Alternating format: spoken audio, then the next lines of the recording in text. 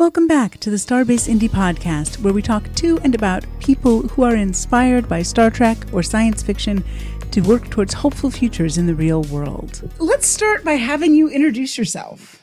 Well, I'm Doug Drexler, or so I'm told.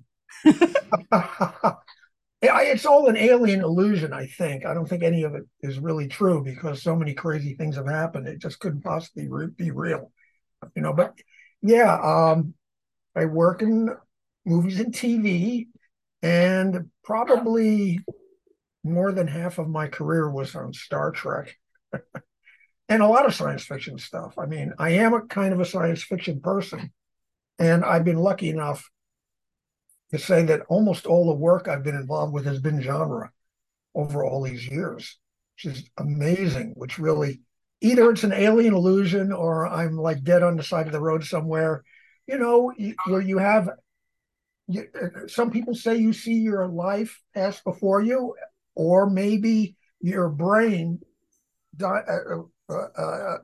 it gives you everything you want. You're powering the Matrix. Hey, I mean, exactly. Thank not you. such a bad gig. It seems real, right? Real. That's how they get you.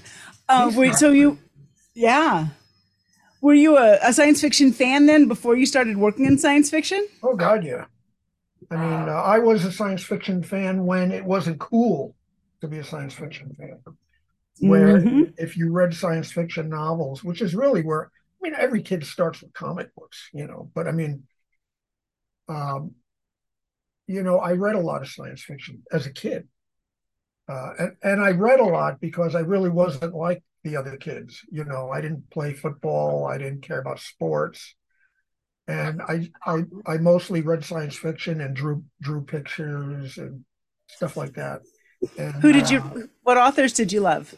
all the Harlan Ellison, Isaac Asimov, Theodore Sturgeon, Arthur C. Clarke,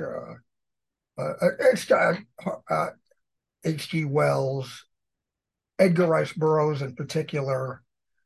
I loved John Carter of Mars. Yeah. That movie is awesome. And there were like 20 something books. And I read them all like 4 times when I was a kid. And I loved that movie. I've run into people online who say, that movie was terrible. It was nothing like the books. And I'm like, you really haven't read the books, have you? No, but my friend did. And he told me, I'm like, oh, God. Mm-hmm. Yeah. So, yeah, I mean, I was a science fiction kid. And I guess when I was, every kid starts with like Superman and Batman. And then after a while, that stuff, even at the age of 7 years old, I think I began to realize that it was kind of kiddie stuff compared to the stuff Stan Lee was writing in the early days of Marvel. So I was a Marvel freak when, you'd be mocked for reading. My parents didn't want me reading comic books. That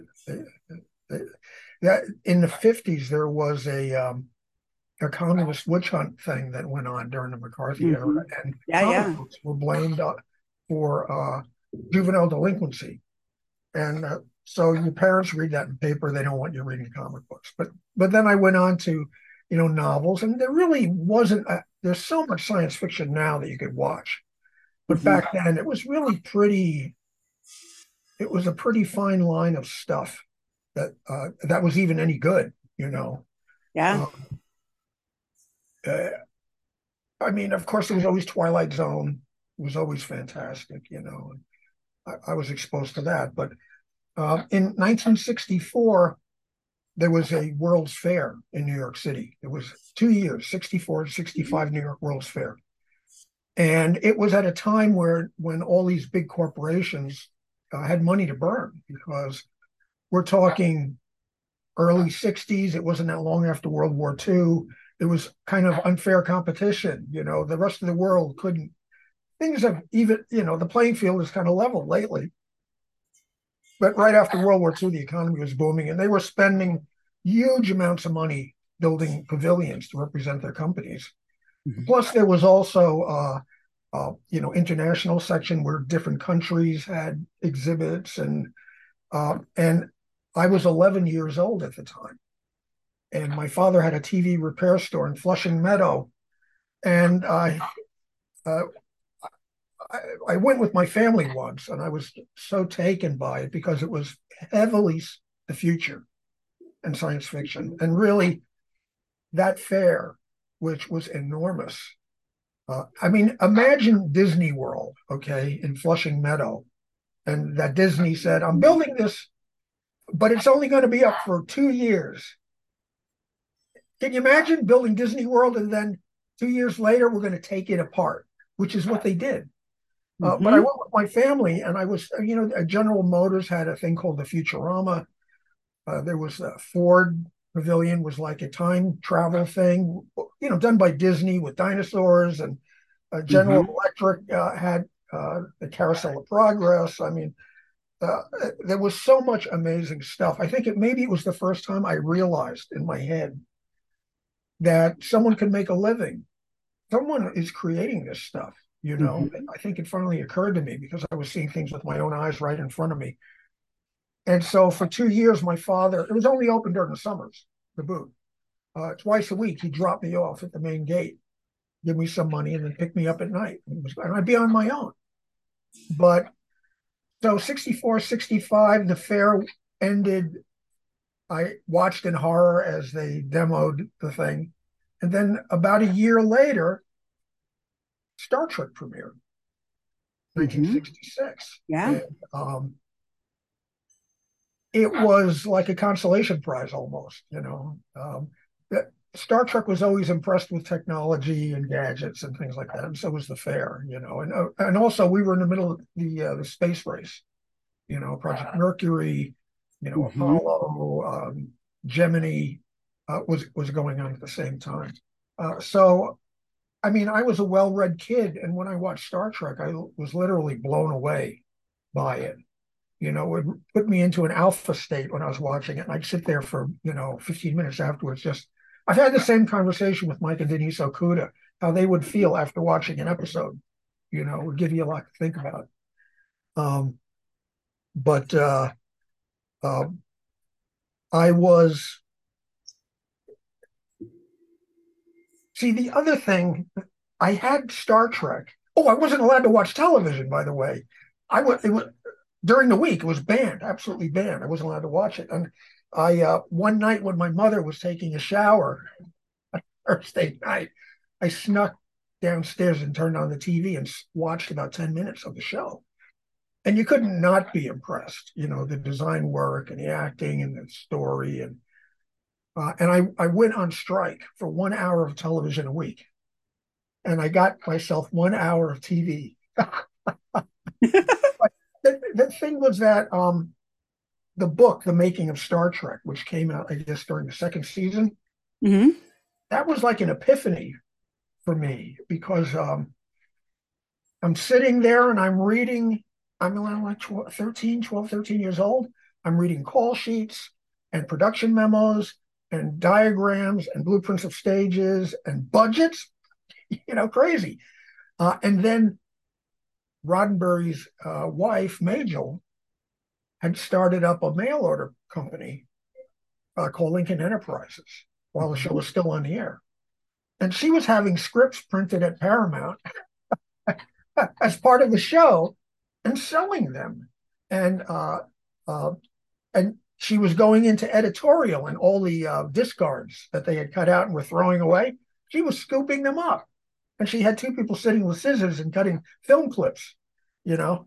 And you could buy film clips. You could buy a packet that was visual effect shots, uh, and that was an epiphany when I started buying that stuff. I mean, uh, you would find film clips of all your favorite moments, and then there'd be an oddball clip that isn't in any episode at all. Or there's a guy with a clapboard, standing there. And that's when, between that and the making of Star Trek, I realized that there was a whole world beyond that frame of the television of stuff I Mm-hmm. couldn't see, all invisible, which to me was even more science fiction than the show was. So that really was an enormous epiphany uh, for me. Um, I remember, though, my father saying, if you put half as much time into your schoolwork as you do into that television show, you'd be okay. Well, I mean, you Little did seem he to know. have turned out okay. Little did he know. Although, I mean, it led to a career. Uh, Hmm. and he went to the Academy Awards when we went, you know. So I don't think it was till we were nominated for an Academy Award that he even believed I was working in business. Yeah. Well, that's pretty good evidence. Oh, and he came out for a visit, and I took him around the Star Trek sets.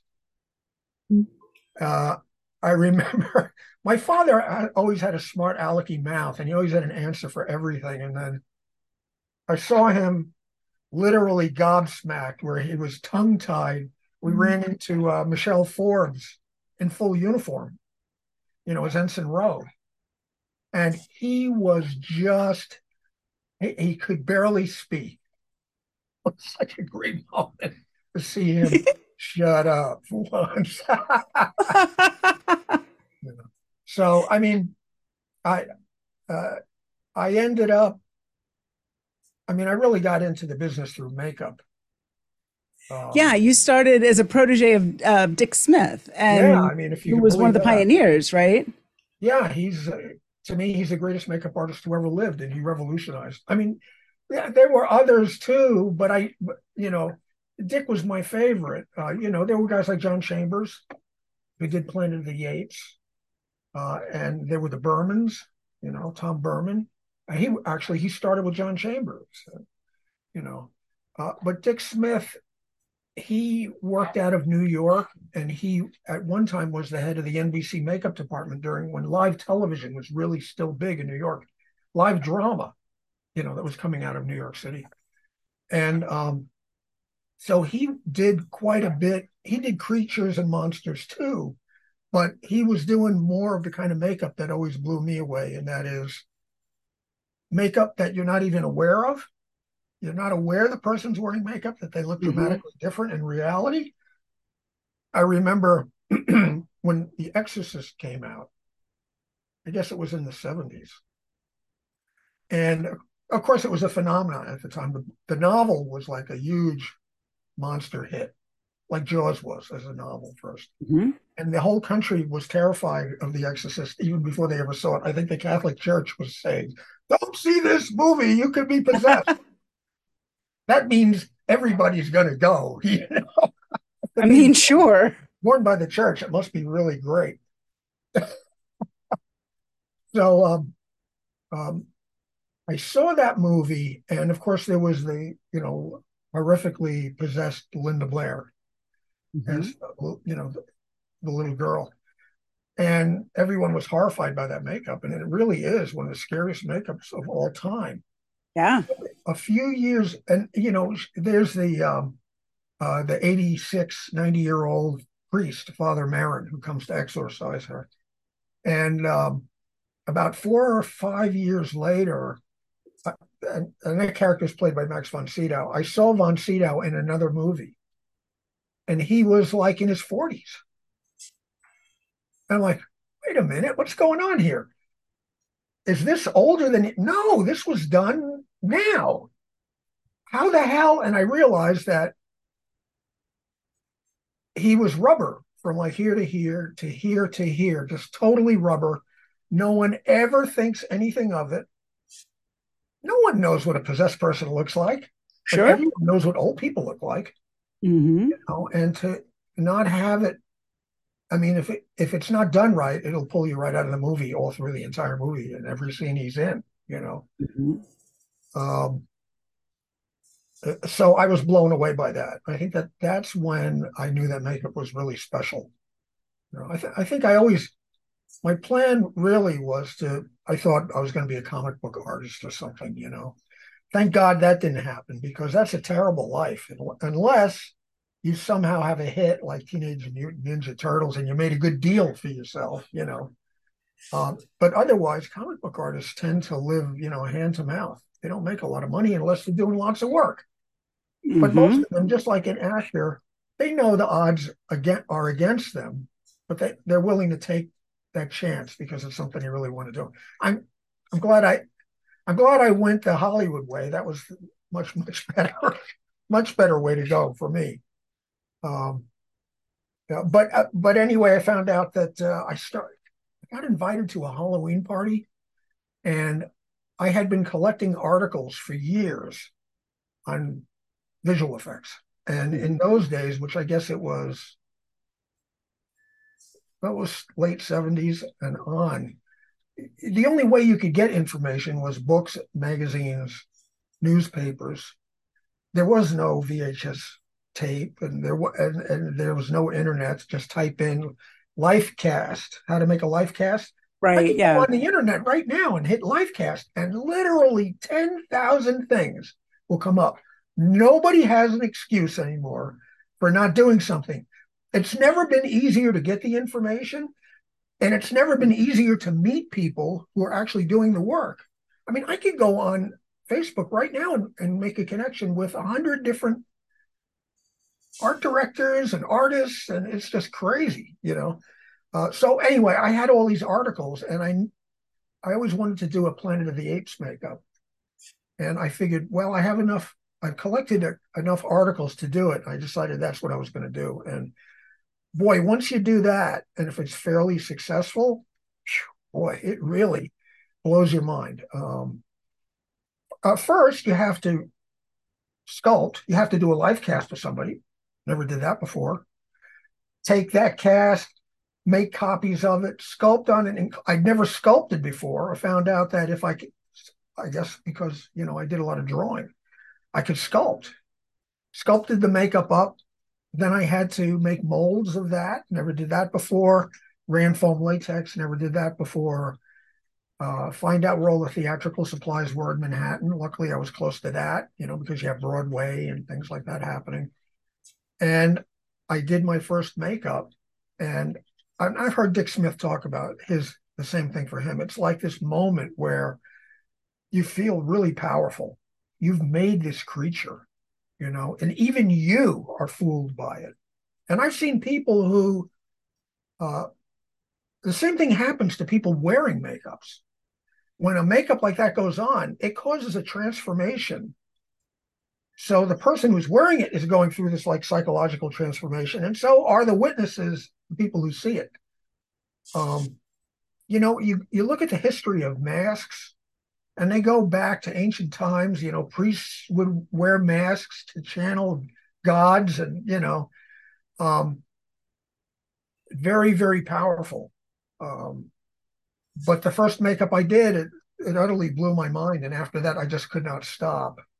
I was, making molds and sculpting things. And I just knew this was the way to go. And a friend of mine who wrote for a film magazine, I showed him some pictures and stuff I was doing. He says, I just interviewed Dick Smith. I'm going to give you his telephone number and you should call him.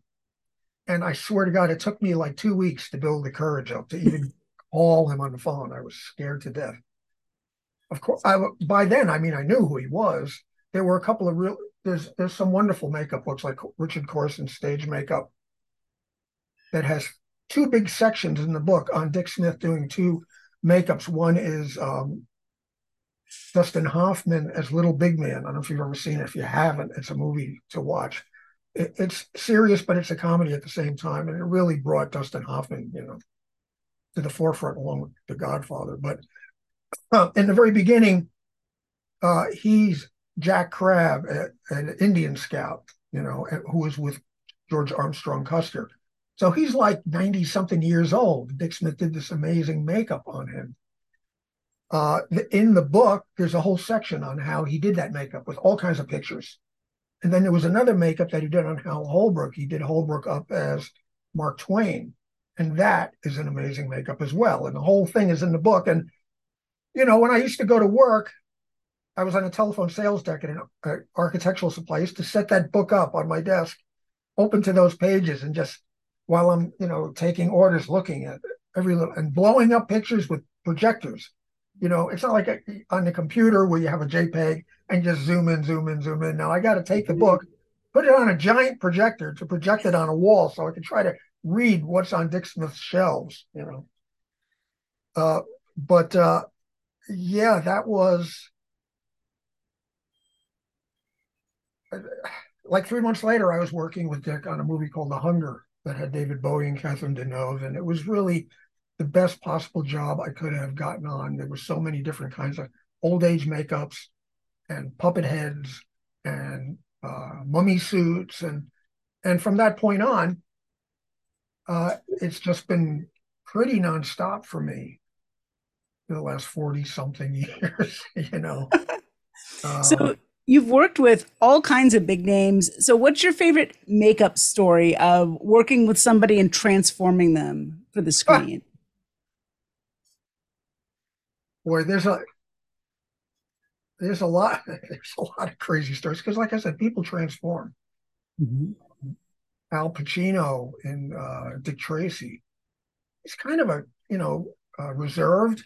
I know he plays very boisterous characters, but in reality, he's kind of a shy, quiet in some ways.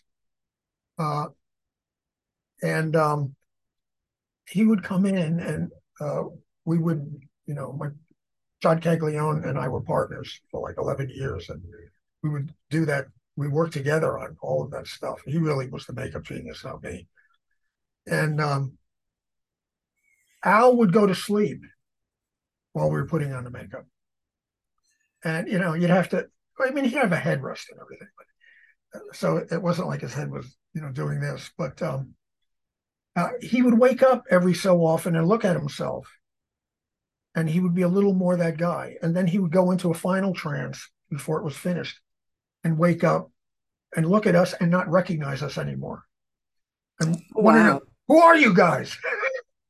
I got to get out of here. And he would run out of the trailer and he would be like a dervish on stage, I mean, really doing rambunctious stuff that you would never do, smacking people on the butt. And, I mean, crazy, crazy stuff. I remember I used to make one of my favorite moments.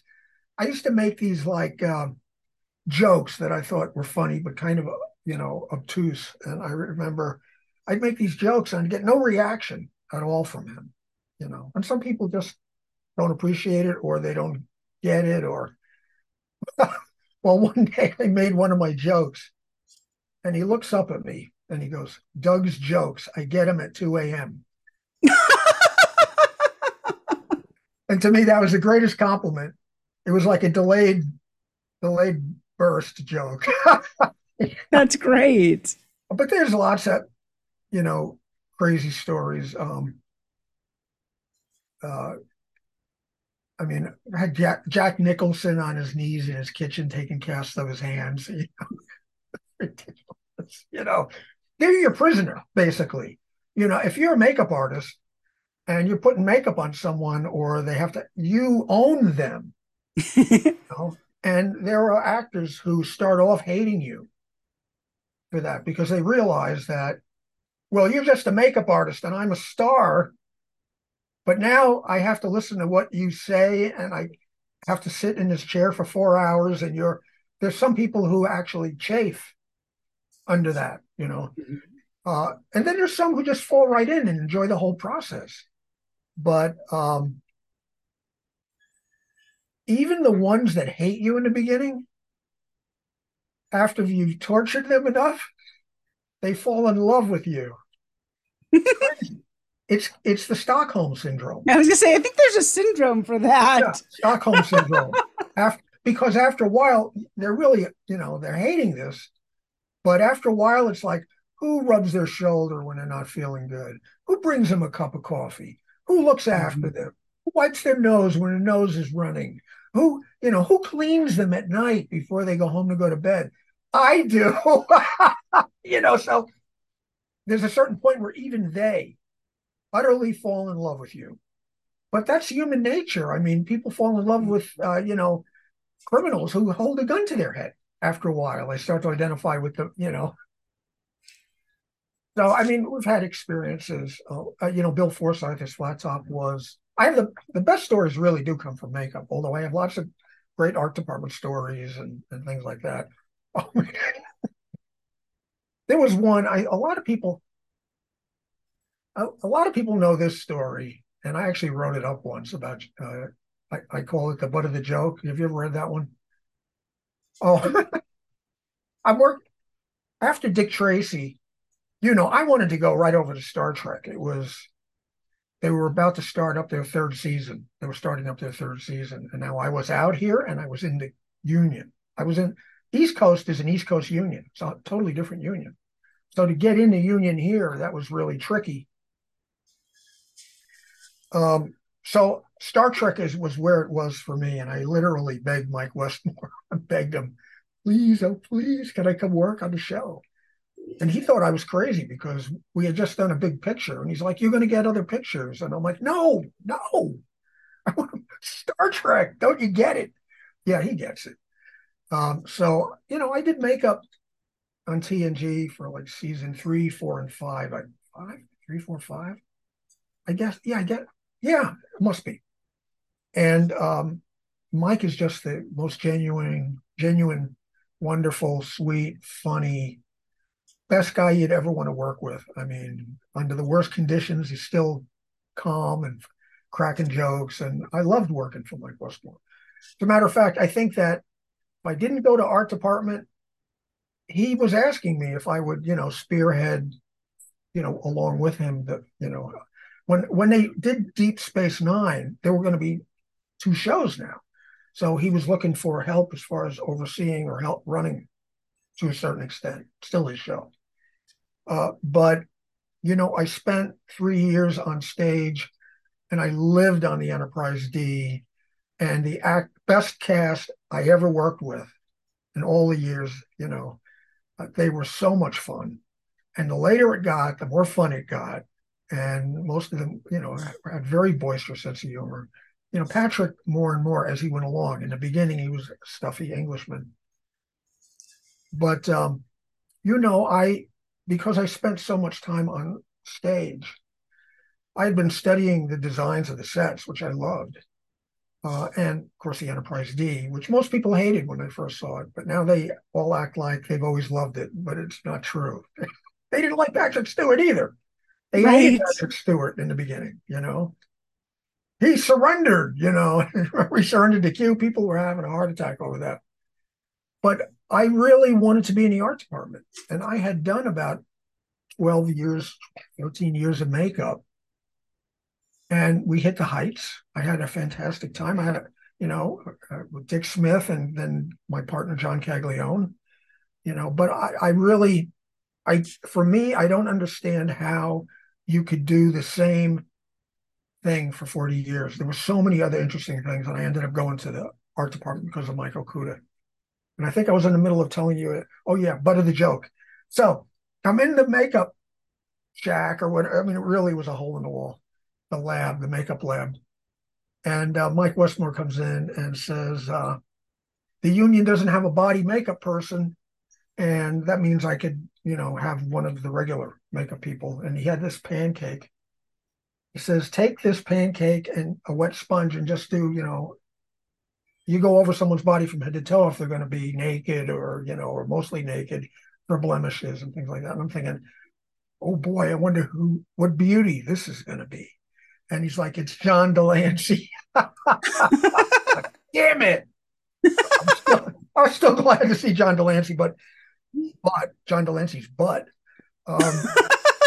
He's in his trailer, and I go down there and knock on the door, and he's like on the phone arguing with his agent. I have no idea.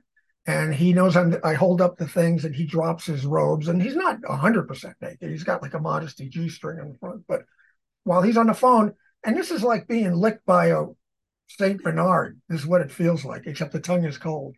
This wet sponge and pancake going all the way down, from head to toe, all the way down to his feet, and, blending him off. And I remember the second AD comes out and says they're ready for John. And he puts on his robe and we go in and, it's ice cold on the stage. And it's a beehive of activity. And stages, there's nothing like it. And we go onto the bridge, and it's a scene where Q loses his powers and he's floating naked on the bridge. And I look over everybody's there, the cast and everything, and they all, love to rib me because we had just won the Academy Award. And every time LeVar would see me, he would always say in his best announcer's voice, and I mean every time, "Ladies and gentlemen, Academy Award-winning makeup artist Doug Drexler." And as a matter of fact, I was in Studio City one day, and some guy comes running around the corner and runs into me, and it's LeVar. And he sees me, and he turns to everyone on the street on Ventura Boulevard and does that. So anyway, he's doing that. And Dorn, of course, loved to yell my name in that voice of his, "Drexler, Drexler." He loved the sound of it, And he said it should be a Klingon name. It's a good Klingon name, he said. And Mm-hmm. Ira Bear actually named the Klingon after me, Drex. I think it was Martok's son. I don't remember. Worf kills him. But I look over, and the director is Les Landau is the director. Les, I know him pretty well because his brother is John Landau, who was a producer on Dick Tracy, and we had done like 4 pictures before that. And John probably had a lot to do with us getting Dick Tracy. And so he sees everybody. He sees, LeVar going, "Academy Award-winning makeup artist," and I see this look in his eye, and I'm thinking, "Uh-oh, I'm in trouble." And he goes over to Delancey's butt, and he points to a spot and goes, "Makeup." "You missed a spot."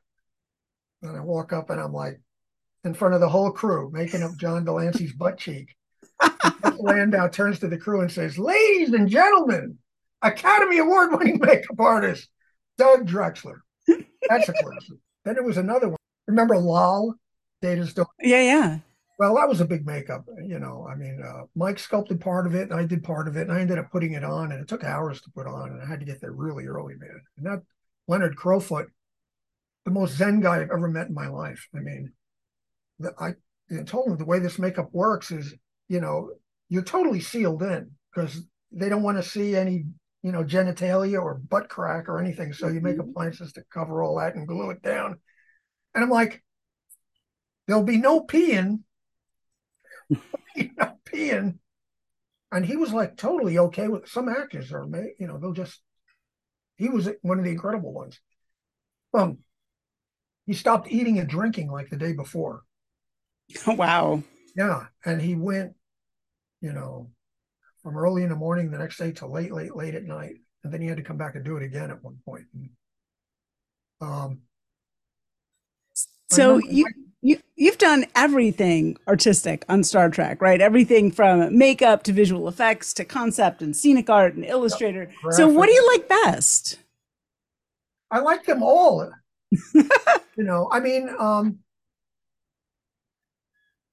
The art department was, but God, I had so much time in the makeup department. I had so much fun with Mike in the makeup department. The art department gave me way more opportunities than anything else I've done because you end up interfacing with almost every other department.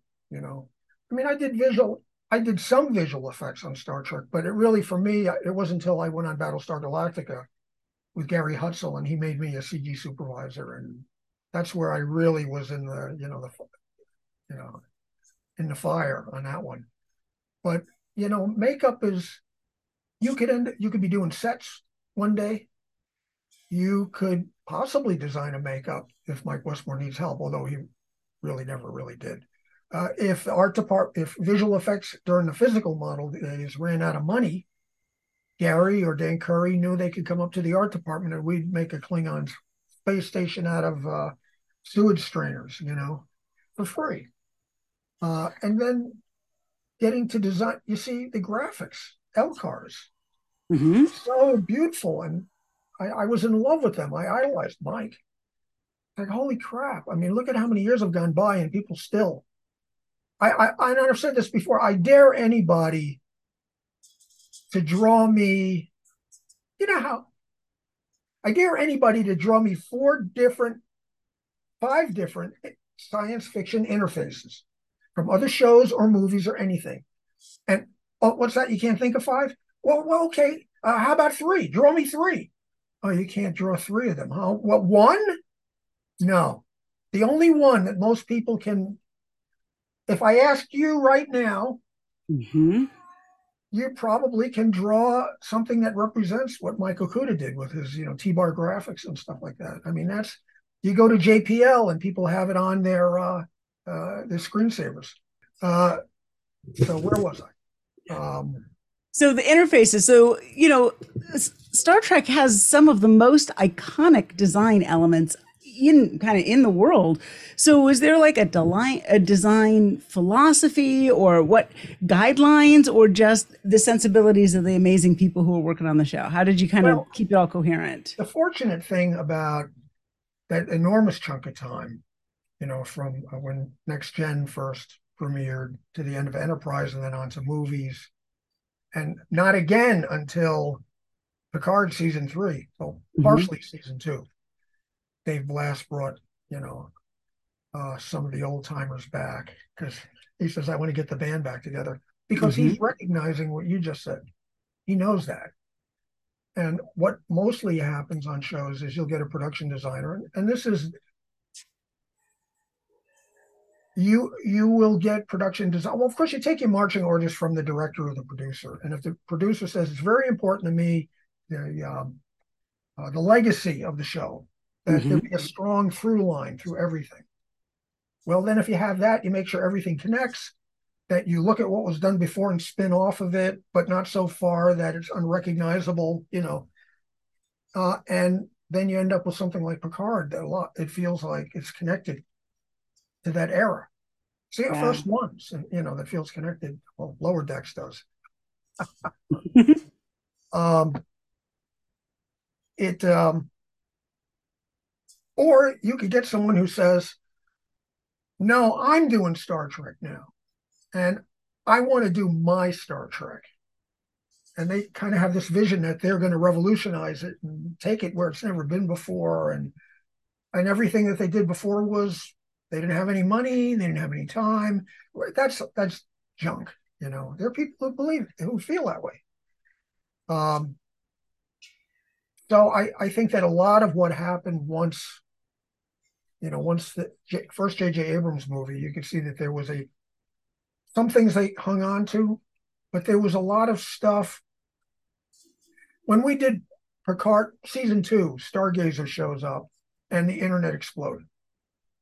They're like, oh my God, it looks like a Starfleet ship. This is the first really Starfleet ship we've seen in decades. And they look at it, and the closer they look, they realize that all the stuff, people who love this stuff, they know it, they memorize it. Hmm. They look at a ship and they want to see that everything they know should be there is there. Otherwise, an imposter is doing the design. They want to see a transporter emitter. They want to see a phaser strip. They want to see uh, a warp core egress hatch on the bottom. And if it is, and they want to see hull plating that makes sense, not just a hodgepodge of panels, but you look at it and it looks carefully thought out and designed. And if you're into that, you'll look at it and you'll say, wow, it's all here. And I know if I take this panel off over here, I'm probably going to find a plasma accelerator there. They love that. I love that. I love feeling Hmm. like. So it's like if you go in and change everything, you could offend a lot of people who have invested a lot of time in loving it and learning it. And I think that that's part of the problem that they've had over the last couple of decades, and that Picard season 3 and a little bit in season 2. Season 3, though, Picard was, oh my God. I mean, that was like what a present to not only the fans, but the people behind the camera, too. Um, uh, People like me and Mike and Denise, and uh, if you worked on the show before that, they really didn't want you because you knew too much about the show, because they want to reinvent it. You know what I mean? Hmm. You can reinvent it and still tie it to what came before. There's some people who just don't want to do that. They just want, and I get it.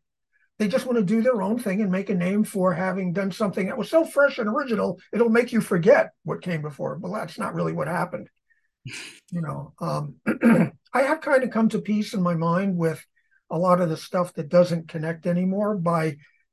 It was probably after, you know, probably after, Marvel started their multiverse thing. And I'm like, well, I guess that's what happened to Star Trek. Somewhere along the line, the universe splintered into a bunch of different parts, and each one is slightly different. You've got a Picard in each, you've got a Pike in each one, and they're not all the same. That I could buy that. But it was true that if you were a legacy artist on the show, now John Eves worked on a lot of the J.J. Abrams stuff, but he told me, he says, I took everything out of my resume that had Star Trek on it. Frankly, at the point where JJ started doing his stuff, I wasn't actually interested in coming back. They didn't ask me, but if they had, the thing was, I was on Galactica with Gary now. Yeah. And if Enterprise hadn't been canceled, I wouldn't have gone on to Battlestar Galactica, and I wouldn't have any Emmys. So I was like nominated like 7 times or something, and won a couple of times. And so it was worth it. I hate to say that. I hated to see Star Trek. I knew Enterprise, we all knew Enterprise was canceled. They didn't tell us. We didn't see it on the internet. Yeah, we did see it on the internet, but we didn't start looking until we noticed that people were coming in the art department we never saw before with tape measures. Oh. We're like, uh-oh, they're not telling us everything. So I forgot where I was, where we were going. Where were we going?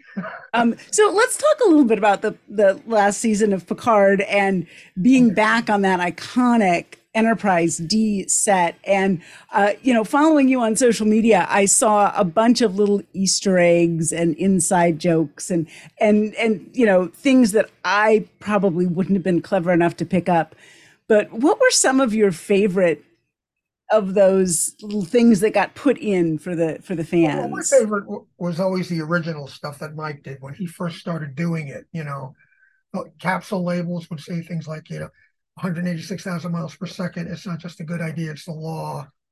You don't pull on Superman's cape. You don't spit into the wind. You don't pull a mask on the old Lone Ranger, and you don't mess around with Jim. I mean, that was on it. And jokes the producers were great. They didn't have a problem with it, and the actors enjoyed it. And although I have to say, I worked on Orville, and that was a show where I was forbidden to put jokes in anywhere. Okay, that's wild, because I think Orville is a comedy, but no jokes. I think that I got criticized from on high about it. I just remember Robert Strohmeyer, awesome art director, said, "Let the writers be funny." And I'm thinking, wow, you're missing out on something that fans love to find. Yeah. But the thing is that Seth is very, there are some people who are more hands-on where they actually don't really need to be as hands-on as they are, but because they have, obsessive compulsive disorder, they have to get into every little nook and cranny, and they don't want you making a decision on that. As a matter of fact, on the Orville, and I loved working on Orville, but actually they tied my hands quite a bit more than they do on Star Trek. I started on panels, I started fleshing out systems, what they were. And it came back from on high. You're not allowed to use words anymore, just numbers. They didn't want me working it out. Okay, I'm totally okay with that. Because they're paying me, and that's what they want, and they have a perfect right. On Picard, Harry Metalis would call me on the phone or email me and say, "Here's my situation. The ship has to do this, this, and this. How do you think we should handle that?" And that's incredible trust. Of course, I've known Terry. I mean, he was with us on Enterprise and Voyager as a writer's assistant. He used to hang out in the art department. And he always thought that we were the guys who wrote the book. So he wants to know. I'll give you an example. I worked on a show a few months ago.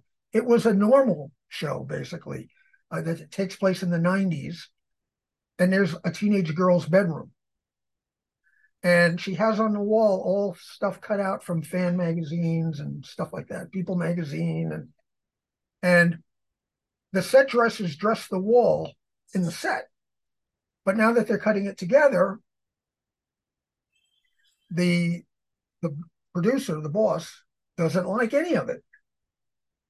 So what they want to do is redo all the artwork on the wall, composited in by the visual effects department. And so now they had time, and they brought me back, and for like 4 weeks, all I did was move the pictures around, change their size, move this one a little this way, move this one a little that way. Take this and swap it with for 4 weeks. For 4 weeks. That cost money. Now, meanwhile, on Star Trek Picard, I think, I was involved with like 5 starships, space stations, and I maybe got 3 notes. So it's like some people know to hire the right people and let them do the job, and then there's other people who can't. They have to, but I'm not criticizing. That's a way that some people work, and if that's the way they want to work and they're in a position of responsibility, then that's the way you do it. But I've seen some pretty crazy things like that, and that's every show is different. Every show is a different ecology, personality. We had a really terrific era during Star Trek from Next Gen through to Enterprise, because we had so many of the same people together for so many years that you could anticipate one another, and you looked out for each other, and it was a really well-oiled machine. I've been on shows where it's like they're so confused, and it's a simple show compared to Star Trek. So how do you think, so when you started doing visual effects, the idea of being able to move the pictures on a wall with visual effects probably wasn't really technically even possible. So how does the advances in technology change the way people think about the visuals in a movie? Well, it used to be that if you did a makeup and the edges were all showing, you either let it go or you came back and did a reshoot. And the way it is now is you could go in and clean that stuff up frame at a time in a program like After Effects, or that's what happens. They get to the point where they're like art directing pixels you could never see in a million years. They will do that anywhere they can. There was a time when they couldn't do anything about it once it was committed. Right.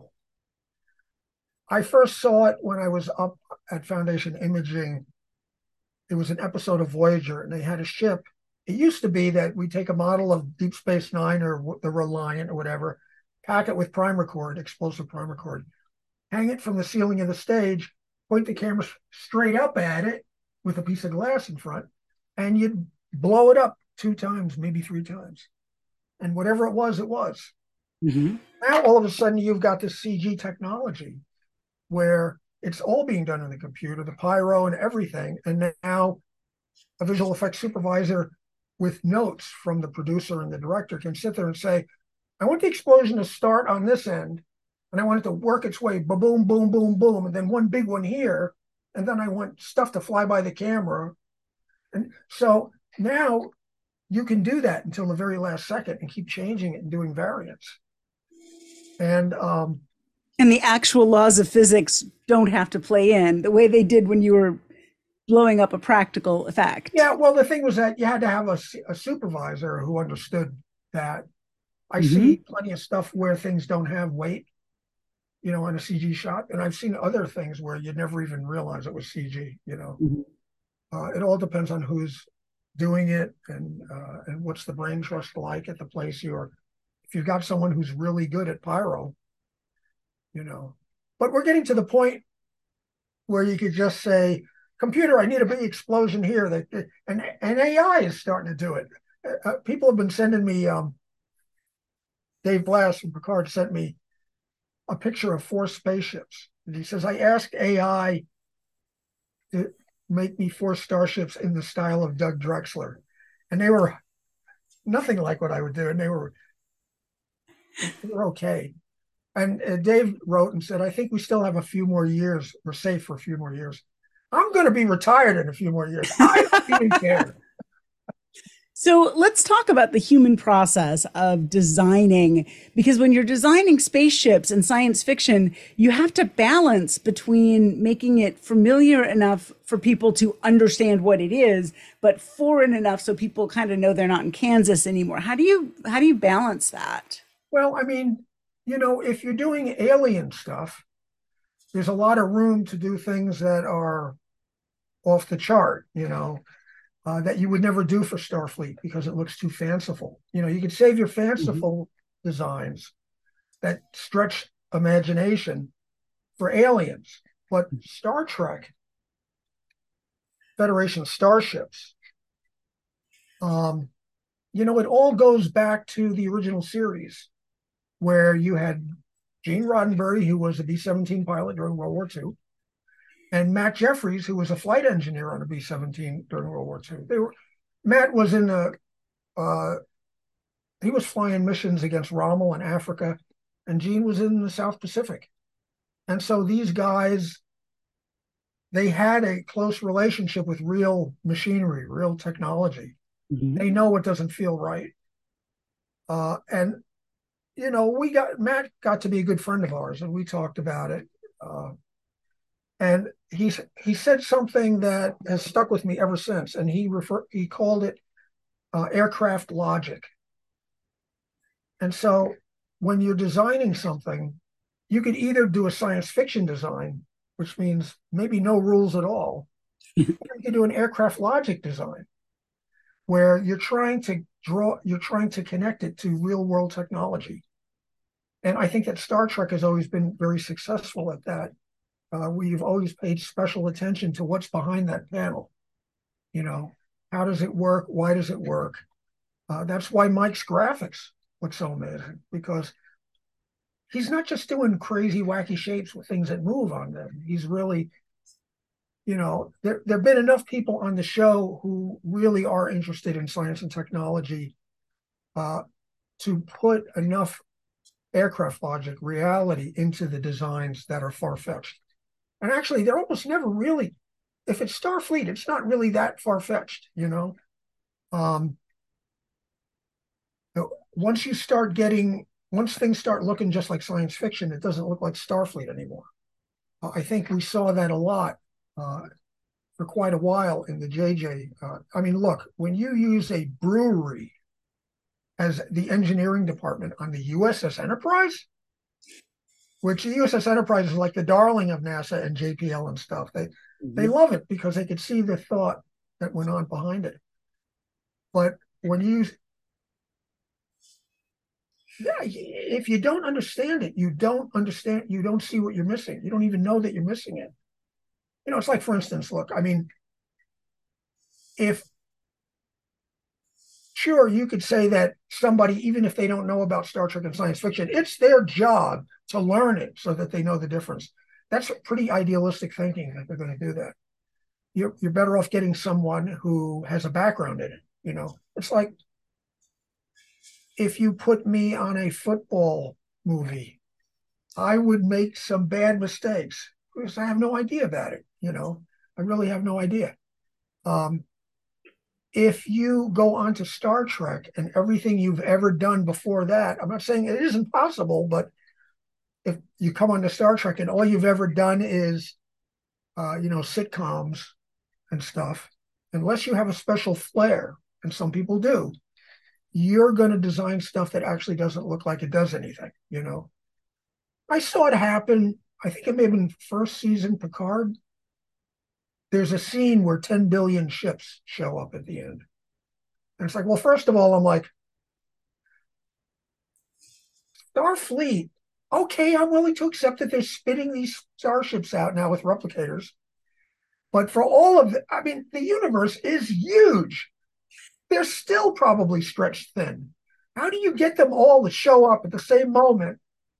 Okay, so that is already straining, my ability to believe in it. But then when you look at the ships, every single ship was the same damn ship, just like a rubber stamp, stamp, stamp, stamp, stamp, stamp, stamp, stamp. And then when you got closer and you looked at the hull plating and stuff, none of it made any sense. It just looked like science fiction. The internet exploded. Fans went crazy. Uh, they gave the fans an in to, read them the riot act. And it's just because they don't understand it. They don't think it's important. Really? What's the difference? Well, you don't know the difference because you have no real affection for it. That era, through TNG to DS9, you had a lot of really hardcore people who understood the show, grew up with it. It meant everything to them. And they also understood the difference between aircraft logic and science fiction. Look at that tech manual, that Rick and Mike did for Next Generation. Then we did another one on Deep Space Nine, but I didn't think it was as entertaining. But you could see we put a lot of thought into it. So, you've talked a lot about the sort of the people who get it in Star Trek, and following a lot of the people who've been involved, especially in this last season of Picard, and who were excited to see, their name on a ship in the big array, or the little pieces, or talked about going back on Enterprise D. And this is a real love, right? And what is it that makes that kind of magic in a franchise? Well, and this one has been said a million times, there's the general viewer who, well, they may love the characters and they may be engaged by the stories. But Star Trek has always had a great appeal, and I keep sorry to keep retreading this one, but the hopeful attitude about the world of tomorrow, that we are going to make it and everything is going to be fine and we're going to work it out and technology is our friend, and then It's a hopeful vision of the future. We don't get a lot of those in science fiction. No, and it's also much easier to do dystopian stuff, and well,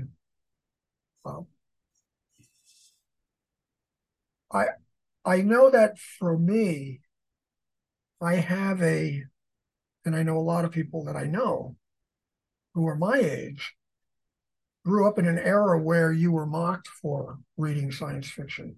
Mm-hmm. And the fact that something comes along that treats it and takes it so seriously.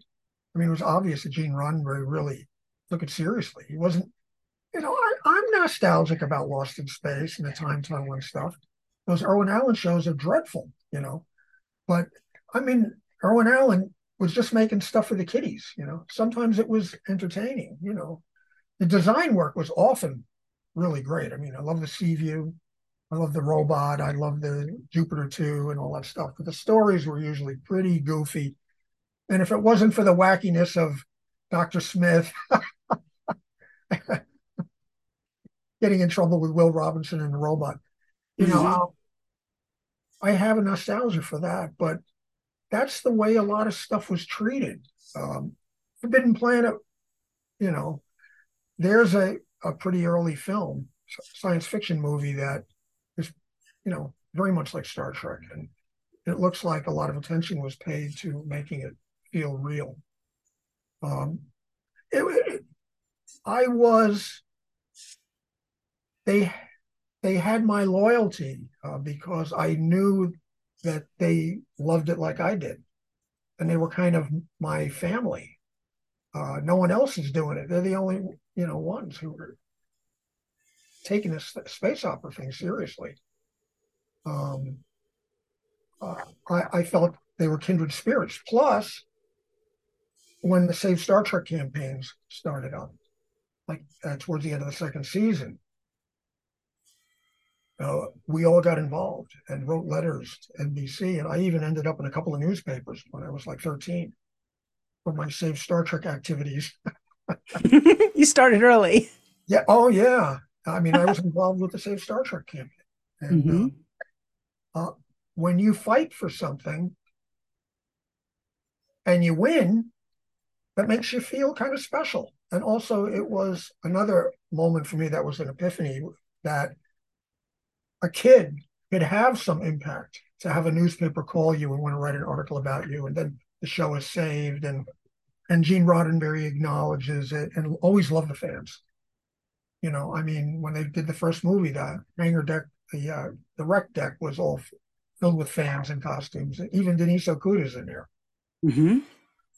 So for a certain strata of fan, they've earned the loyalty of disenfranchised science fiction fans. you know, where Yeah, yeah. the rest of the world thinks there's something wrong with you because kids used to mock me, for carrying science fiction books.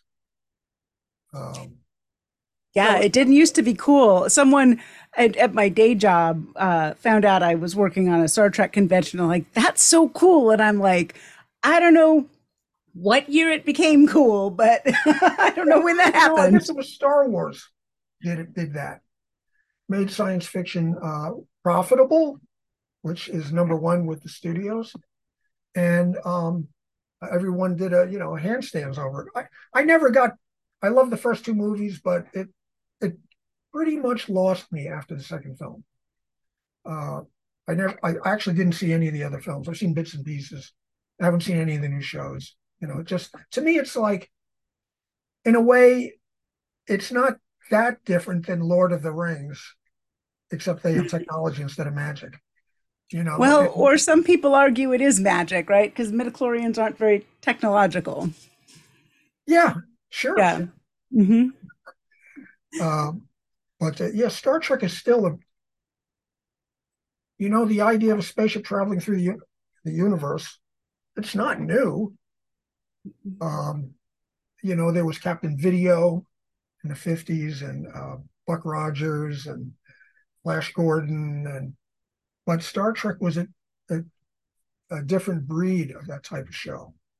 Um, I mean, it's very seductive, the idea of that universe, and how uh, we it's not all we've all been allowed to do whatever it is that moves us, because our needs are taken care of, and we could be artists and scientists and explore and Hmm. discover other cultures. And of course, you also have to be willing to accept other cultures.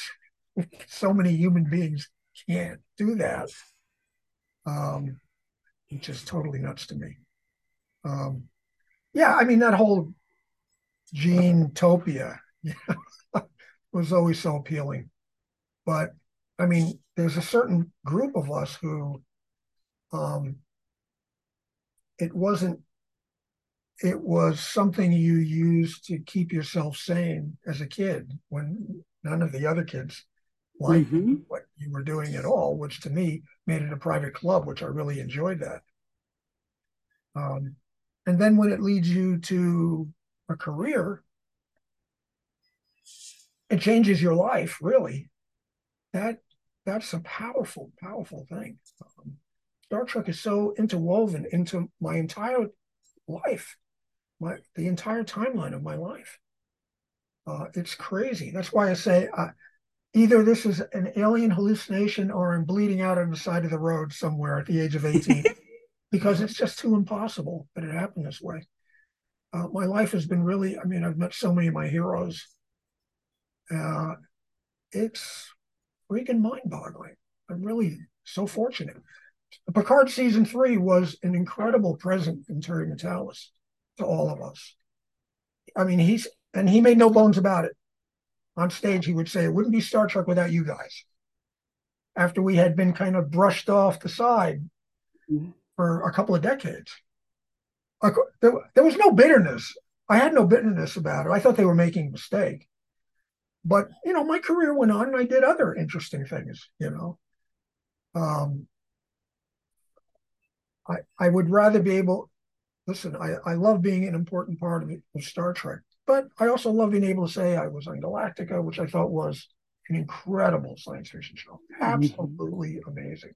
Yeah. Orville, you know, among others. Um,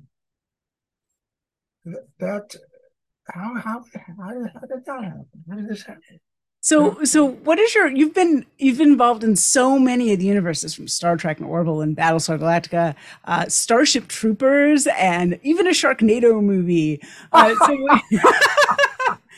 So what's your favorite universe? Is it the Star? I mean, maybe it's the Star Trek universe, but Well, what it's makes a universe one you love?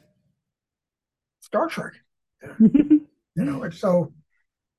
It's a part of the fabric of my being, Yeah. and it just called me immediately from afar, and it still plays an important part of my life every day.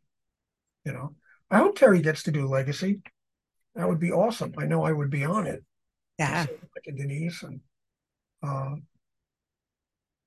will it happen? I don't know. It's hard to say. The whole streaming universe is changing right now. Yeah, absolutely. I think that we all knew that there's going to be a point where, I mean, how many ways can you cut this pie up? How many streaming services do you need?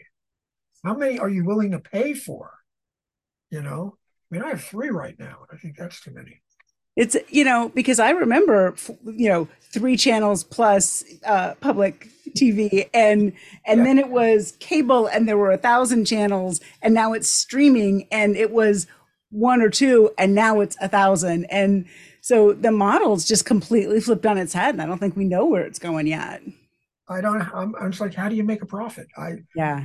And the thing is that there's so much content now that you can't see it all. No, Even you. discovering it is kind of difficult. When you had NBC, CBS, and ABC, the pie was only cut three ways. And so each company had a lot of money um, to do things with. They weren't terrified of committing 26 episodes. Now it's like they're afraid to commit to 10 episodes every 3 years. We used to do 26 episodes a year Mm-hmm. for 20 years, practically, I mean, and now it's like, you see how long it is between seasons of a show, Mm-hmm. which makes it difficult, for people who are working behind the scenes, because you've only got work for less than half the time now, and then you got to find something else. Plus, work is going all over the world now. Mm-hmm. Vancouver, Hong Kong, India. I'm talking visual effects. You could phone it in. You do the work in Thailand and Mm-hmm. phone it in. So it's actually, for me, I think I got into the business just the right time. I have friends who say, and someone write me the other day, say, my son is 19 and wants to do visual effects. And I totally get that, because it's so much, it can be fun. Although, let me tell you, it's really hard. Mm-hmm. Um, Makeup and visual effects were the hardest jobs that I ever did. Art department was the best, because you got to do all kinds of stuff. And most of the time you went home at 5 o'clock. Visual effects and makeup could be 48-hour days, uh, especially visual effects. Work you to death. There's no union, so they can do anything they want to you. And there's no union because the visual effects artists are terrified. They'll just go to Thailand. So they just keep quiet. Mm-hmm. It's one of the hardest jobs. It's like owning a parrot. I would never tell anyone to get a parrot. And as much fun as I had doing visual effects, which was about 11 years, I guess, it was because of Gary that I really had a great time. And then when Gary passed, that was it. I'm like, I knew I was done with visual effects, because I don't want to go through that. I don't want to be chained to my desk, Mm-hmm. like, someone rowing a Roman galleon, with the guy in the front with the drum, boom, boom. And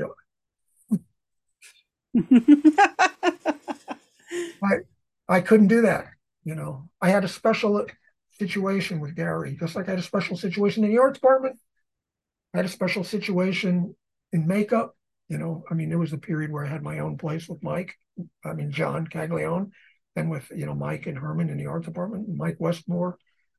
Um, I've been not just fortunate in the jobs I've gotten, but fortunate in the people I've worked with.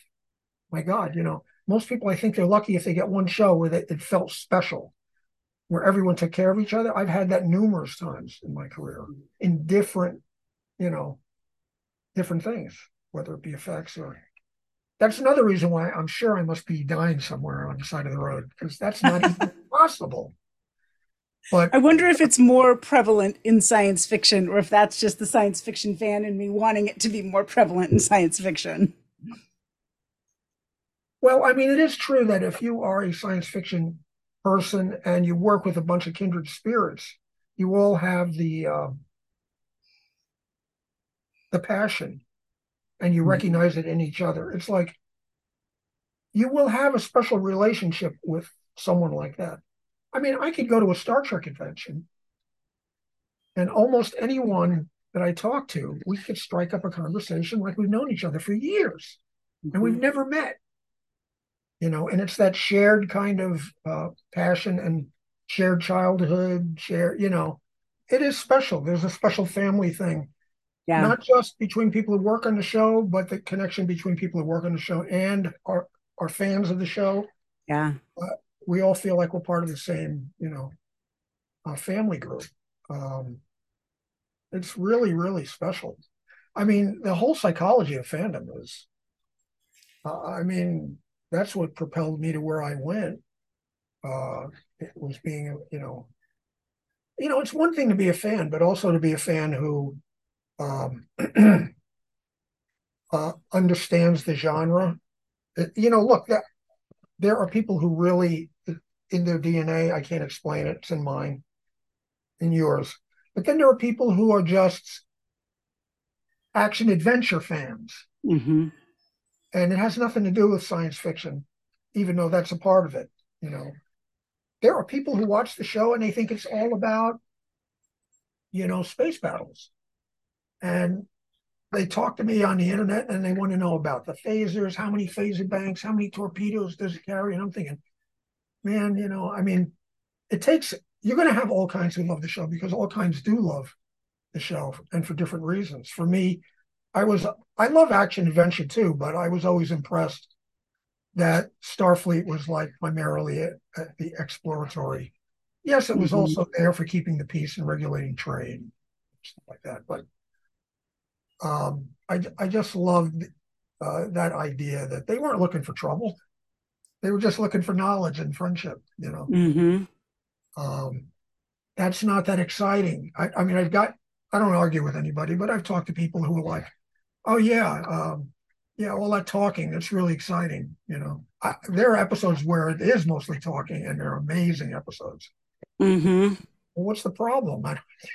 Why Right. why is that no good? you know, um, but I saw.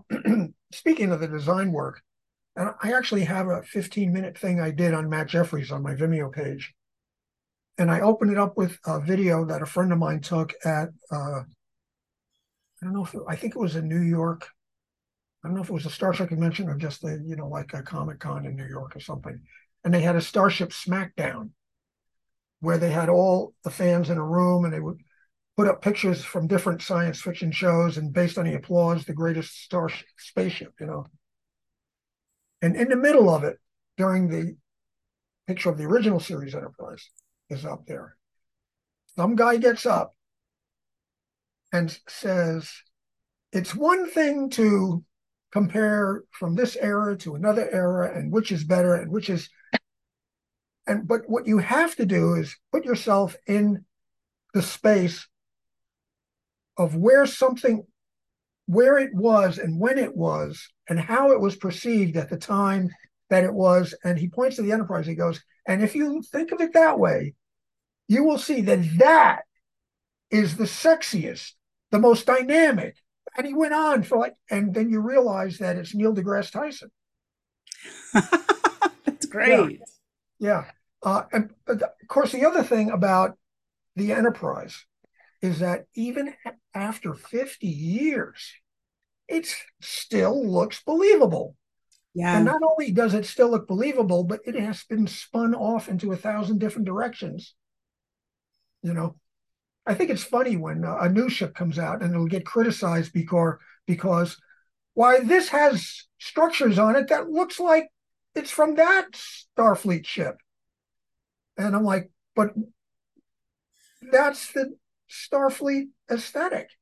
They all are related. They all have nacelles. They all have sauces. They all have a And bread. all the cars have tires. Like You that's know, what. I mean, but there are some people who, and I'm not, don't get me wrong, I'm not criticizing, because I think that even the people who go after stuff and are desperate to find something wrong so they can shiv you, that's not bad. And I've had to tell, I mean, I've said it to Terry and Dave, and, because I've been dealing with it on a more personal level much longer than those guys have. And you finally have to come to the realization that you'd be much worse off if they weren't paying attention. It's the fact it doesn't matter if they're watching the show because they're looking for a reason to rip you.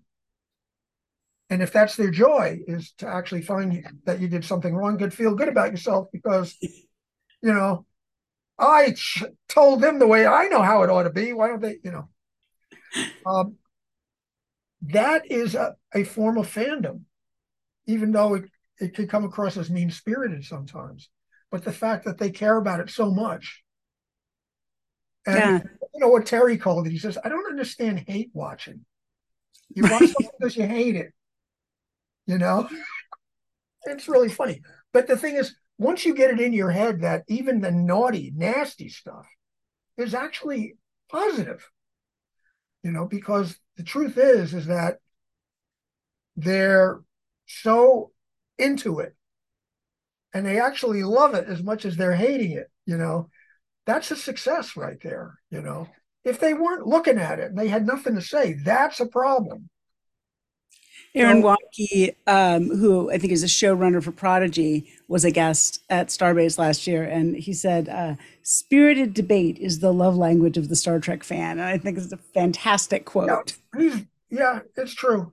He's being as kind as I am. Because sometimes you want to kill people. Well, sure. I mean, they're picking on your kid, basically, Yeah, right? well, I mean, it's like, I think I got over that back on Enterprise. It was the first show where we had internet and immediate reaction. And it wasn't like it is today, but there were bulletin boards and stuff. And I think that the sport of ripping and shredding things really took off. And I think nobody was prepared for that. And the stuff that they would pick on. And I mean, I took a lot of abuse over the NX. And it still is one of the most carefully designed of all the starships. I mean, every nook and cranny of that exterior was thought out, by me or me and Michael Kuda, and, right down to you could pull right up to the airlock. It's all there. And it's all very, very aircraft logic. I think that now, after 20 years of ships that don't stack up, people look at the NX now and realize how carefully thought out it was. But like I said, you know how everyone is like all weepy-eyed about the D and Picard? Oh my God, there it is again. Let me tell you, they hated it. They hated it. That's the cycle, right? Something new comes out and they hate it, and then they watch it, and then they love it, and then they're going to hate the new thing because it's not the old thing that they just hated. Yeah. There's I saw it on Picard when they first saw the Titan in pictures, not on show yet. Oh my God, they were ripping it to shreds and, talking such nasty. But once a few episodes went by and the episodes were fun, if you have a lot of fun adventures with a ship, you will end up loving that ship. If there aren't a lot of fun adventures, not so much, Do you So have a favorite ship that you've ever designed? my favorite, well, of course, it has to be the NX and the NX refit because that was my first Enterprise. To get to do that was, oh my God, a dream come true to do an Enterprise. I think it was the first time we had CG in the art department. I had been working at Foundation Imaging for 2 years. And then when Enterprise was starting up, I wanted to be there, but I didn't want to do graphics again. Even though I love Mike and I love the graphics on the show. because I was learning a lot in CG. And I think Mike said to Herman, well, why don't you bring Doug back? He's learned a lot, at Foundation Imaging. He could bring that CG know-how, which is still in its infancy, and we could use it in the art department, which is what we did. It probably is the first time anyone used CG to design a ship on a television show like that. It used to be all pencils and pens and markers. Mm-hmm. And if you wanted to see another angle, well, you had to go draw it, you know. uh, or if you wanted to change the light, the way the light, you know, once we started building the NX in the art department, I was able to fly it by the camera, change the light, spin it around, and Herman felt, really good about going over to the producer's office with a VHS tape and, showing the thing in motion, so to come back and do that, first I loved going back to the art department, civilized art department. And so that, to me, that's as pivotal as the first time I worked on Star Trek or the first time I ever saw Star Trek, I mean, since then I've been involved with um, 3 enterprises, I guess. Enterprise G, the NX, the J. I mean, 3 enterprises, not to mention a whole bunch of other ships. Picard was you know, I was talking to Dave Blass on Facebook Messenger, and he was a guy who grew up on a lot of the stuff that we did, and he was clearly a big fan, and we struck up a friendship. And then he tells me he's going to be the production designer on Picard. I didn't know. I go, are you kidding? And he wanted to get back as many of us as he could. And I thought he wanted me back to do graphics, which graphics is for, everything is challenging, but graphics compared to Illustrator, conceptual Illustrator, to me is like, graphics is like falling off a log, really. I mean, you'll work hard, but the one thing I knew I didn't want to do on Picard was design ships. And I actually had, when I went to Orville, I had some CG friends of mine saying, I hope you're going to help them with their ships, And I'm like, I'd rather eat worms than work on ships, because the ship gets a lot of attention from the producers and the directors, and you could end up doing the design 40 times. And not that I have anything against that, because they're paying me if you want to spend your money that way. So actually, fortunately for COVID, about 3 months before Dave asked me on board, I said, well, I want to really, I want to be able to, as far as building models, starships are one thing. And I tell people who are learning, don't make models of starships. Go and get a Lamborghini and make a model of that. If you could do that, there's no starship that's going to be too difficult for you, because the compound curves and the beauty and the elegance of those designs and lines. So there was this program I wanted to get much better at, and that production had been shut down. I spent like 3 months with this program building sports cars and stuff. And then when Dave brought me to Picard, it turned out he wanted me to work on ships. And I had a panic attack, I have to admit. And on the first day, I was having a panic attack. I remember Dorothy, my wife. She talked me down off the ledge. She was good at that. She said, "You're Doug Drexler. So get out there and, give it all you got." It actually, because Terry trusts me, he trusts Dave, he trusts Mike, John Eves. He never got in our way. It was such a pleasure, he knew who we are, and he knew that we're going to do it better than anybody, because it's such an important thing to us. So I ended up being involved with just about every Starfleet ship and the space stations and Daystrom Station. And, um, it turned out to be a blast. I had such a great time. And the ships look awesome. Yes, they do. And, and Absolutely. and listen, the other thing was I talked about the rubber stamp fleet, the 10,000 ships, Hmm. all exactly the same. Dave Blass says that is never going to. He was the new production designer. He said that will never happen again, and because he knows all the ships. And then when that fleet showed up in the beginning of season 2, and people were able to go, "Oh my God, that's this class, and that's this class, and that's this class," they were so excited, and I get it. I know why they are. Right. Yeah, yeah. Um, and then when we had, a large portion, not the entire fleet, I'm sorry, is not at, you know, at there for this ceremony. You can't leave the entire universe unguarded. But a lot, Right. but a lot of the fleet, a large portion of the fleet, has come back if they're within distance for this thing. And every ship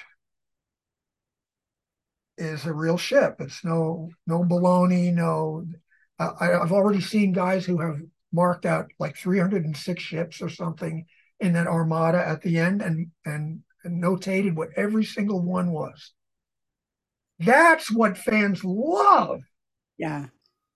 They love looking at something, and the closer they look, the more there is to discover. And Picard does that in so many ways. I mean, it's like the archaeology of Picard season 3.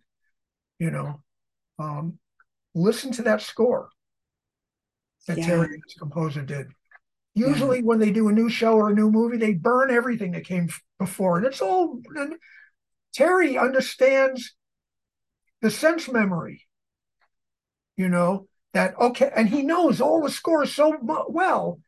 Right here, I want that sting where Enterprise is coming around the Earth in the motion picture, and the lens, this flare of the sun bursts behind it. There's a great Jerry Goldsmith thing there. There are moments from the Mutara Nebula that show up there. So it's like you're getting hit with all of these amazing musical, phrases that you grew up with and you loved for particular moments, and it's bringing this rush of memories back. Hmm. If to not have that, I mean, anybody who loved the original series should understand that, because they had a stock music library that they used bit pieces of music over and over in different episodes. And when you hear those cues, I mean, look, everybody, I don't even care if you're not a Star Trek fan, da da da da da da da da da da da, Yeah. that's Yeah. Star Yeah. Trek fight music. Even Hmm. my grandmother knows that, you know. So to not use these adored musical cues is insane, and they haven't been doing it for so long. And then Terry comes in and they do a score that is like one of the greatest, Star Trek albums you could get, because it has so many moments in it that you love, from previously on Star Trek. Terry understands that. He's not offended by having to work within the universe. He's tickled to work within the universe. Hmm. There are, there are many producers and directors and writers who don't want to deal with that, because they'll say it ties my hands. Really, so many of the things that Terry made happen on Picard are things that only someone who is a true fan will understand and get and understand how important it is. And then there are other people who don't know what it is, and they're actually kind of offended. I'm left out of this, and I'll do something better. I'll show them how it's done, and I'll fix it. You get people who think they're going to fix Star Trek. And then Uh, there are people who it feels really good and they don't necessarily know all of the reasons why, right? That oh all yeah, of those details that go into making it such a rich, complex yeah. tapestry, and they're just standing back and going, "This feels amazing," and I'm not going to overthink it. Well, the thing is that as much as I love the Enterprise D bridge, if the graphics in the back were just like science fiction that you can't even look at them and figure out what they are or get an idea of what's going on there, that it undermines the entire ship. Hmm. Mike's graphics and readouts and stuff made you believe that if you pull this panel out, you're going to find Yeah. technology. And it also subliminally suggests to you that there's an organization behind this ship that is making all this happen, you know, that there is a such thing as Starfleet and that there's engineers who are working these things out. If you don't do that, it just looks like, I mean, I got to say that the first time I saw the bridge on the first JJ movie, I could not make head nor tails of what anything was. It just looked like spaghetti to me, you know. And this is one of the things about Star Trek that keeps coming up over and over, whether it's the design of the ships, or I talked to Dr. Aaron, and she talked about figuring out how certain pieces of the science work and going back through all the episodes and all the references and figuring those details out from what was there. And we do a lot with the Klingon Language Institute folks. And it's the same thing, going into what we know about canon and figuring out what the language would sound like and what words they would have. And that piece of how would the universe work if it were a little different just keeps showing up in Star Trek in a way I don't think it does in a lot of other franchises, because people want to figure it out like you're talking about. And I think that adds to the magic. Well, Star Trek in that way is interactive, you know. Mm-hmm. It challenges you. I mean, look, if you're going to watch a show that's a law show, you're not going to spend any time thinking about how that. See, Star Trek has incredible world building. Yeah. That challenges you to ask questions about the world itself, you know. It's the show.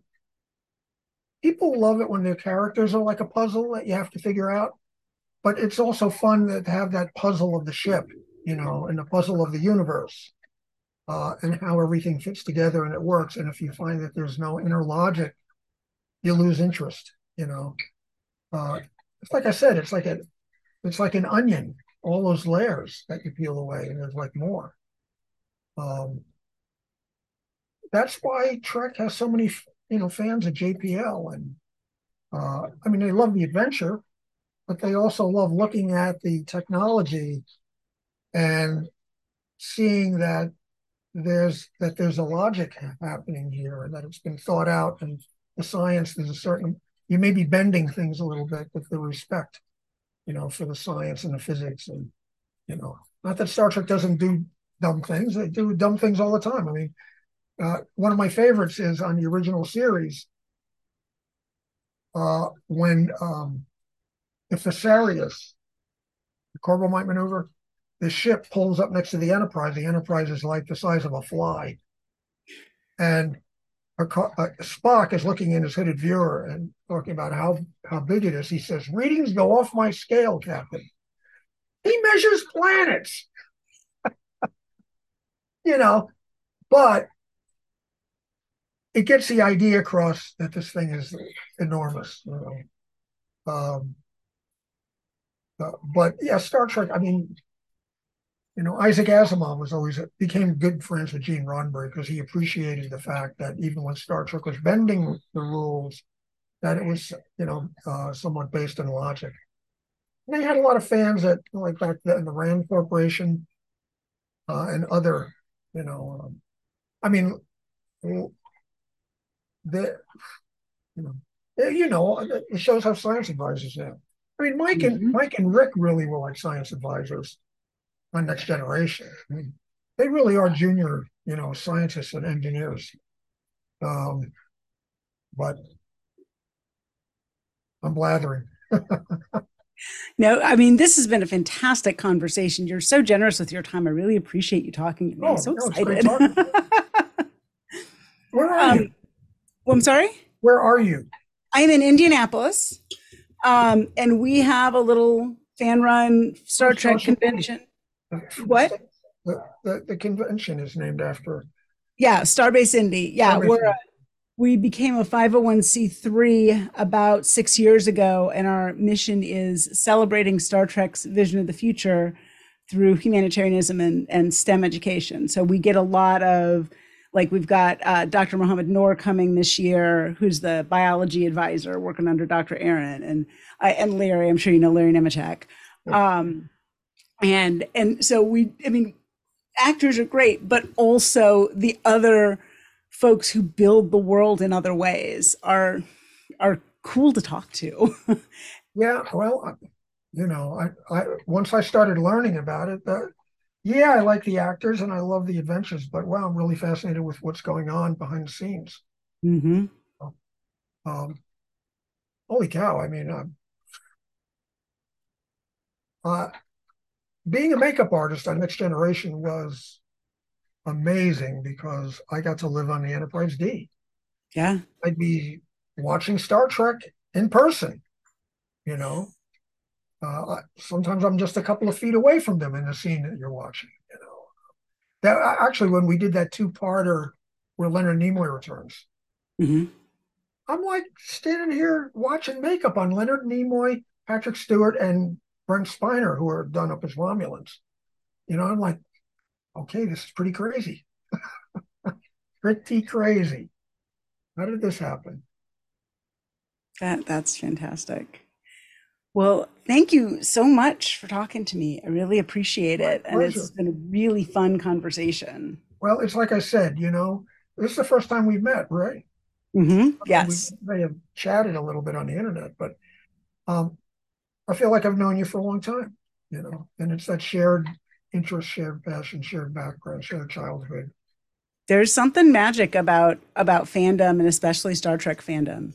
And it Yeah, just keeps showing up. And I started this podcast last year to kind of extend the work of our organization.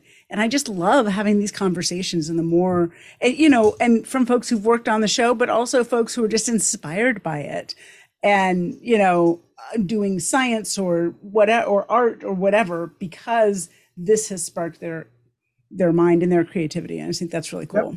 Oh man, I've met astronauts and scientists and who I'm doing what I'm doing today. I was at the Yuri's night, Yeah, yeah. and so many people who are actually doing it, who were inspired by Star Trek.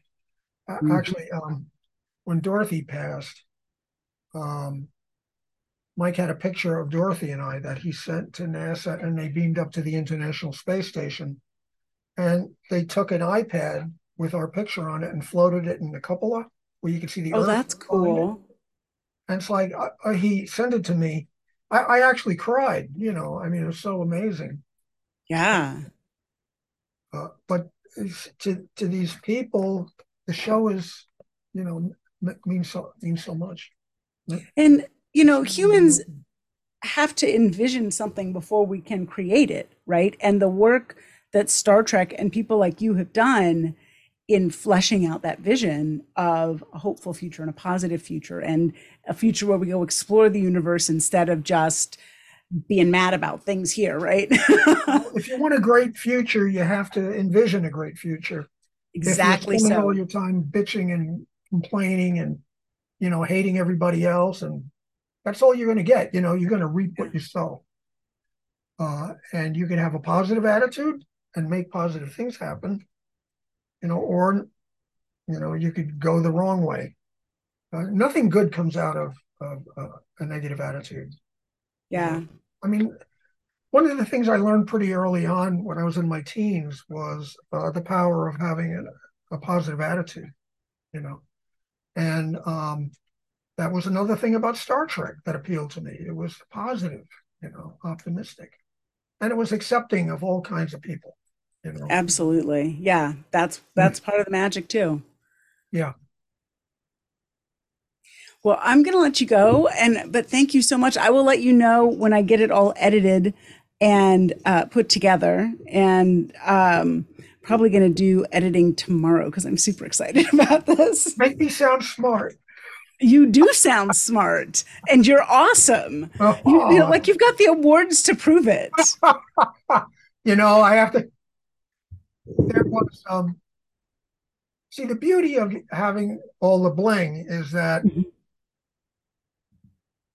no one can when you're a kid, they make fun of you for loving Star Trek or science fiction. Right. You can make fun of me. They can't.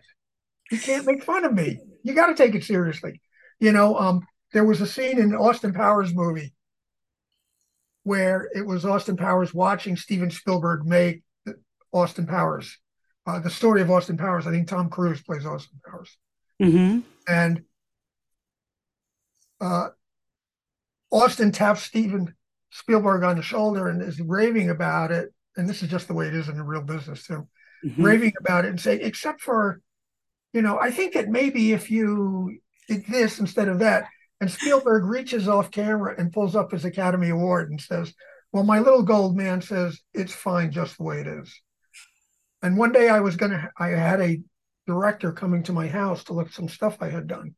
And I'd always wanted to be able to do that. So I took the Academy Award and I put it under my desk. And so when he came in, of course, he goes into, wow, this is fantastic. And however, I think that maybe if you move this pixel over, and I reached under my desk and I took the Oscar and put it down and said, well, my little gold friend here says it's fine just the way it is. That's fantastic. What did he do? Well, we both burst out laughing. That was awesome. That's fantastic. I love that. I've been waiting for that opportunity. Yeah. So are you still working on a book? You mean my memoir? Yes. Yes. Although I have been working over the last month or so. Yeah, that day job stuff gets in the way of all that. Well, I'm getting to the point where it's like I want to retire, but as long as there's interest, if you get too much fun stuff to do. Well, it's like I want to do Orville 4. Depends where they shoot it. If Terry does Legacy, yeah, I want to be on that. The beauty of Legacy is they'll let me work at home. Mm-hmm. I could do that. That'll make the bird happy too. Yeah. Oh, I worry about him because we're here by ourselves now. Mm-hmm. But anyway, I've blathered enough. Well, thank you so much. I'm so excited about getting to talk to you. Seeing it. Thank you for having me, and thank you to everybody who's watching. Listening. I'm not good enough to do video editing yet. Well, set up the pictures of the two of us on your desk. Oh, I will. I will put some pictures out for sure. Thanks for listening to the Starbase Indie Podcast. To find more information about our live event this November, check us out at starbaseindy.org or on Facebook, Twitter, or Instagram. See you on the Starbase.